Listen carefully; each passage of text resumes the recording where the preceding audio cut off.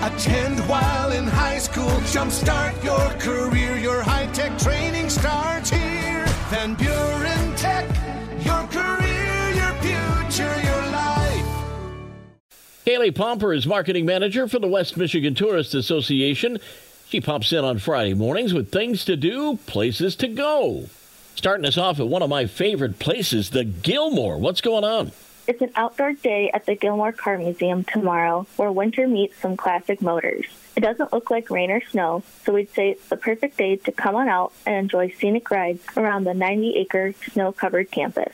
But not just any old ride. These are extra special and memorable rides in some of the museum's classic cars and trucks that they bring out especially for this day. Stay a while, warm up by the roaring outdoor fire with a bowl of hot soup or velvety hot chocolate, frosty beer, a glass of wine, or even your favorite cocktail. There is lots to see with a special exhibit of snowmobiles through the decades, ORVs and 4x4s, and fun games for all. Come dressed in your vintage snowsuit if you like, and bring those snowshoes or cross-country skis too. Won't be long before we'll be back in the garden, but we can at least wet your whistle this weekend, huh? It's time to sharpen those garden shears. We can't be in our personal gardens quite yet, but we can pretend we are at Farmers Alley Theater in Kalamazoo. Native Gardens is a brilliant new comedy where cultures and gardens clash, turning well-intentioned neighbors into feuding enemies. The clash for backyard superiority begins when the wild and slightly messy style of one person's native garden doesn't mesh with the meticulously maintained, prize-winning English garden of the neighbor next door. Slap your way through exposés of race and class, struggles over fences and borders,